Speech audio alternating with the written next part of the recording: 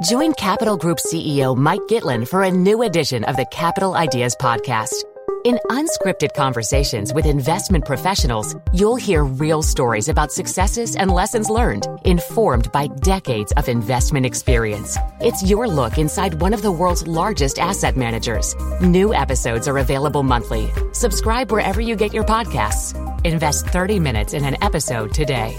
Published by American Funds Distributors, Inc. The FT.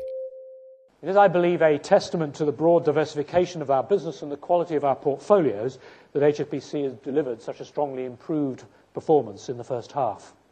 That was Stephen Green, chairman of HSBC, talking earlier today as he presented the bank's results. We'll be discussing those results along with the rest of the UK bank's financial performance figures, which are due out over the next few days in this week's Banking Weekly with me, Patrick Jenkins. Later in the show, we'll be moving on then to discuss the other big issue really dominating the European banking landscape at the moment. That's the funding of Europe's banks. I'm joined in the studio today by Charlene Goff, the FT's retail banking correspondent, and Anusha Sakui, our capital markets correspondent. First up, we'll talk about HSBC, and they've basically come out this morning with pretty decent results, I think beating market expectations. 11.1 billion of pre-tax profits sounds like a lot of money. Is it all as good as it looks, Charlene?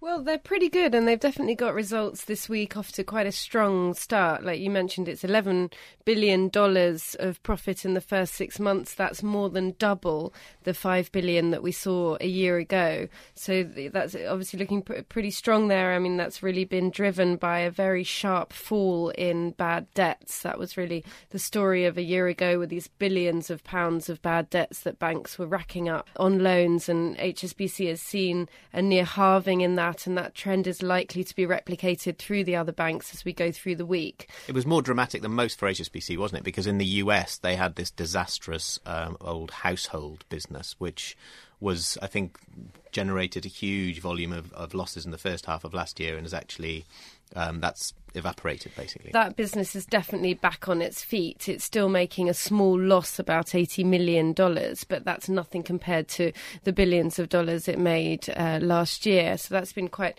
positive for them. They've turned that business round fairly quickly. They've got rid of most of it, haven't they? Yeah, they've sold a lot of it. They've recently sold the remnants of its car finance business. They had a $4 billion loan book that has gone recently, and they've been winding down the mortgages. They're keeping the credit cards in that business, and that's actually doing quite well there. But it's going to be a much slimmer business, and there was a few noises from HSBC this morning that they might begin lending again, and they would quite like to gently grow that business again. Yeah, Douglas Flint, the finance director, talked this morning about gently marketing, I think, the credit card business. So they're kind of obviously still feeling pretty wounded from the US escapade of a couple of years ago, but getting back in there slowly. Yeah, and the other interesting trend from HSBC this morning was a more robust investment banking performance than we've seen elsewhere. I think their profits were down just over 10% in that area, whereas others, sort of some of the European banks, we've seen falls of sort of 30 or 40%. So it's been quite robust there, and I think that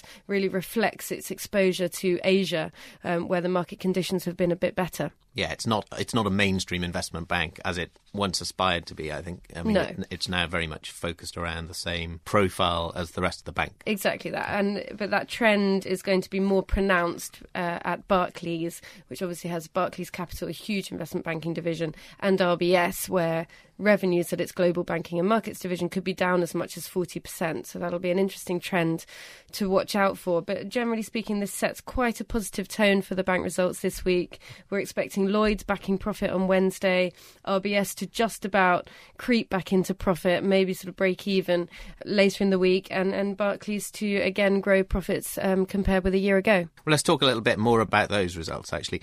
Coming on to Lloyds, which we have on Wednesday.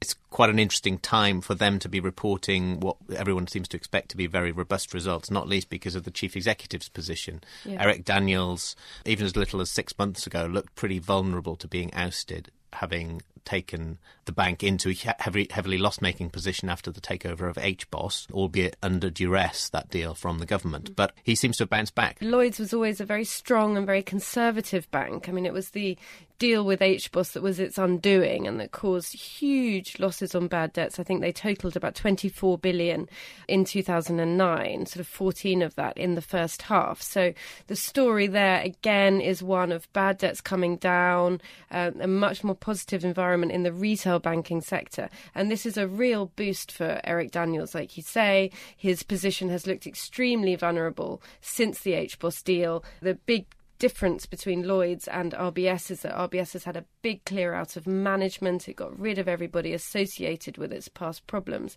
and it's been able to wipe the slate clean. Lloyds, by contrast, has still had Eric Daniels at the top of the bank, who co-engineered this deal, and shareholders have been very unhappy with his position, and there's been a real drive to get him out. But he's fought that off now, and people close to the bank have been telling us that his position is likely to be secure for at least 2 years, and that's really longer than we were expecting. He's likely to see out the integration of HBOS. He wants to restore the bank to paying dividends and really get it really back on its feet, and at that point he's likely to go. So power back with him. Very interesting turnaround, and obviously the dynamics of his relationship with Sir Win Bischoff, the new chairman at the bank, are central to that whole development. Only a few months ago, Sir Win had kind of emerged that he'd starting to put together a succession plan. He'd hired headhunters to try and find a successor for Eric. But then it all came out that this process was underway and arguably shot the whole process dead before it even began. I think it's a little embarrassing for Sir Win, really. I mean, he started this process behind closed doors. It was leaked. You know, he thought he could keep it sort of undercover and just put out the feelers trying to find a replacement for Eric, and it came out that he'd been doing this. And shareholders now, I think he's in quite an awkward position with them, really, because he was sort of not honest about it, and he's sort of lost quite a lot of respect, I think, with this whole dealings. It'd be interesting to see how because he will be at the presentation of results on Wednesday alongside Eric Daniels. It'll be very interesting to watch their body language and also the dynamic between them. Yeah, I expect it will be rather frosty. Yes, we'll see. What about the other bank? We've got Standard Chartered on the same day on Wednesday. Likely to be upbeat? I mean, they've got a very similar global profile to HSBC. Standard Chartered won't be as good. I mean, they did weather the crisis pretty well, and I think last year announced a profit of about 2 billion in the first half. We're not expecting huge growth from that this time, and that's really because their wholesale bank is likely to have slowed quite markedly over the period, and they also don't have the big retail bank which has been improving. They didn't have such huge losses a year ago to sort of bounce back from.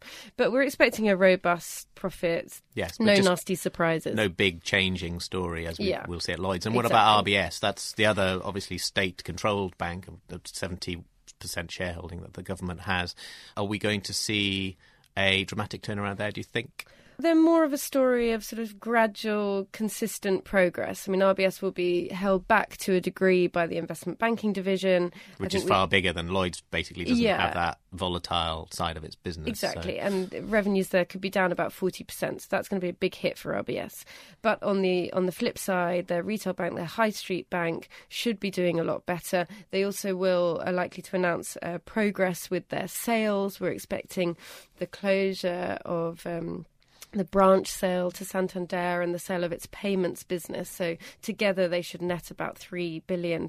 So Stephen Hester has been very careful to caution, he's saying, we hope to be back in profit, we might be back in profit, but no, not such strong guidance as Lloyds has been given. Just coming back to HSBC quickly, looking through all the numbers that we've been given this morning, it's obviously a very complicated set of numbers, but one of the big things that leaps out really is this issue of the valuation of own debt, which is something that routinely now seems to make a real difference in the performance of a bank from one quarter to another. In HSBC's case, there's been a $3.4 billion swing from the first half of last year to the first half of this, a negative effect last time, a positive effect this time, and it basically has that net effect of $3.4 billion.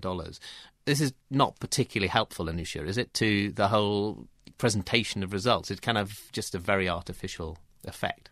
Well, I think we've seen that very broadly in across markets with investors, and I mean, at the end of the day, if you wrote down the value of your debt last year in the wake of the collapse of Lehman Brothers, then this year, as if you've enjoyed the credit rally that the market saw at the end of last year, and this year, well, you can write those figures back up. Why not? And obviously, banks have been active in sort of buying back some of their bonds in some areas and have made profits there as well, or made gains.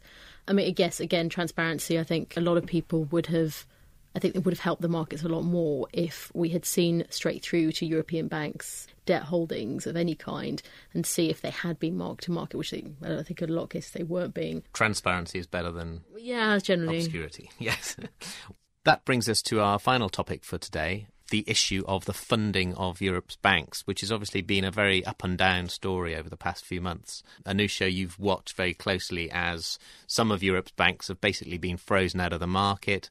We've seen quite a lot of return of investor appetite in the last couple of weeks, I think it's fair to say. How do you see that situation and how will it develop? Well, I think last year was very much about companies, non-financial companies in terms of the debt markets. They were able to sort of foresee their funding needs a bit better than banks. And so their needs are kind of, have been sorted. And I think the focus very much this year amongst bankers and investors has been on bank funding in the bond markets particularly.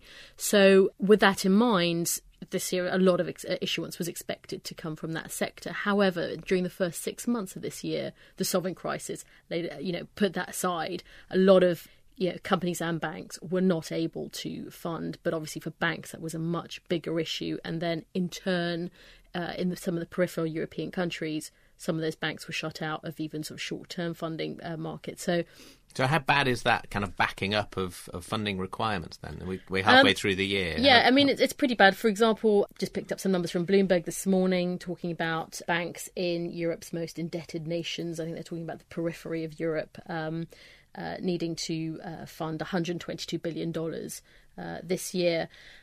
I think that should be fine. I mean, no one's talking about, a funding crisis. People are just talking, bankers, investors are just talking about a weight of debt that has to get done.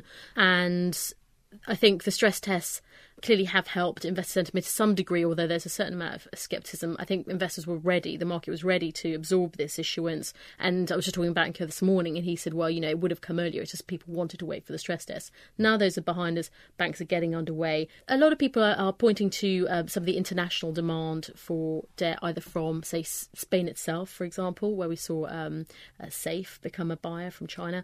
And also, I think, in BBVA's issue, there was some recent issue that the international interest there, and I think that helps sentiment. Yeah, I remember the chief executive of BBVA said last week that 90% of demand for their bond, which was a $1 billion plus issue, had come from abroad. So an encouraging sign that international investors are getting back into markets that they were very nervous about only a few months ago.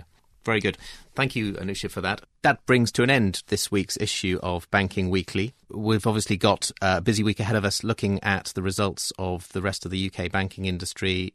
Northern Rock, actually, on Tuesday, which is these days only a small state-owned bank, but it'll be obviously interesting to see what they produce in terms of numbers, because that will set the tone for the potential sale of that business, the potential privatisation of that business as soon as later this year. And then obviously moving on later this week, as we've said, to the likes of Lloyds, Standard Chartered, Barclays and Royal Bank of Scotland. And then we will, beyond that, be taking a short break from Banking Weekly as bankers disappear for their summer holidays. We'll be back with the next Banking Weekly on the 6th of September. In the meantime, all that remains for me to do is to thank Charlene Goff and Anusha Sukui for joining me this morning. And to you, thank you for listening. Banking Weekly was produced by LJ Fulatrani. Until next time, goodbye. For more downloads, go to ft.com/podcast. Did you know the Capital Ideas podcast now has a new monthly edition hosted by Capital Group CEO Mike Gitlin? Through the words and experiences of investment professionals, you'll discover who was their best mentor, what's a mistake they made that changed their approach, and how do they find their next great idea. Subscribe wherever you get your podcasts. Published by American Funds Distributors, Inc. Here at Bellingcat, we get to the bottom of things. From a global crisis to an underreported event, we find the facts using publicly available tools and resources, uncovering what is hidden on and below the surface. We connect the dots using social media posts, satellite images, and public records, and empower others to do the same by sharing how we do it. The ability to do so is only made possible by our readers, supporters, and community members. Care to join us? Learn how at bellingcat.com.